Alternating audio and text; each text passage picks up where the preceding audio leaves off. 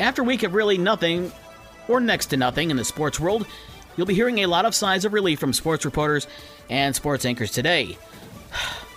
As the second half of the Major League Baseball season starts tonight, the White Sox will be at the Atlanta Braves at 7:20, the Cubs host the Boston Red Sox at 8:05 at Wrigley Field, and the Detroit Tigers are on the West Coast at Seattle at 10:10. It's a 9:45 pregame show on News Talk Sports 94.9 WSJM. The second half of the Major League season starts with two notable items. One, every team in the AL Central is at 500 or worse. Cleveland leads the division with a 45-45 record, a half game better than Minnesota. The Tigers are third at 39-50, that's 5.5 games back, and the White Sox are in fourth at 38-54, that's 8 back. Also, the AL East, every team in that division is 500 or better. Last place Boston is at 48-43. Tampa Bay is at 58-35 to lead. Also, baseball announced on Thursday the schedule for next year. To open up 2024, the Cubs will be at the Texas Rangers. The Tigers open up at the White Sox. Detroit opens up their home schedule the following week against Oakland.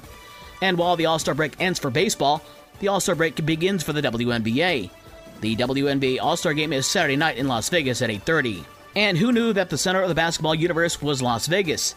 With the WNBA All-Star Game tomorrow, the NBA's Summer League continues. Yesterday, Cleveland beat the Chicago Bulls 87-83. Craig Porter had 22 points to lead Cleveland. Ypsilanti native and Eastern Michigan player Monty Bates had 15 points in the win for the Cavaliers. Javon Freeman-Liberty had 18 to lead the Bulls. Tonight, the Pacers face the Knicks at 7 o'clock, and the Pistons play the San Antonio Spurs at 9 o'clock. The Spurs have already announced that top pick Victor Wembanyama will not play for the rest of the Summer League. The fallout from the hazing scandal at Northwestern University continues.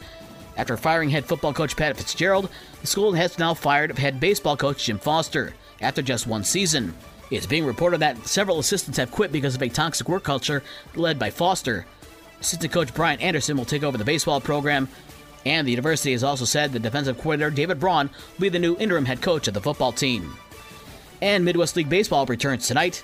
Lansing is at West Michigan at 6:35, Fort Wayne is at Great Lakes at 7:05, and South Bend is on the road at Quad Cities at 7:30.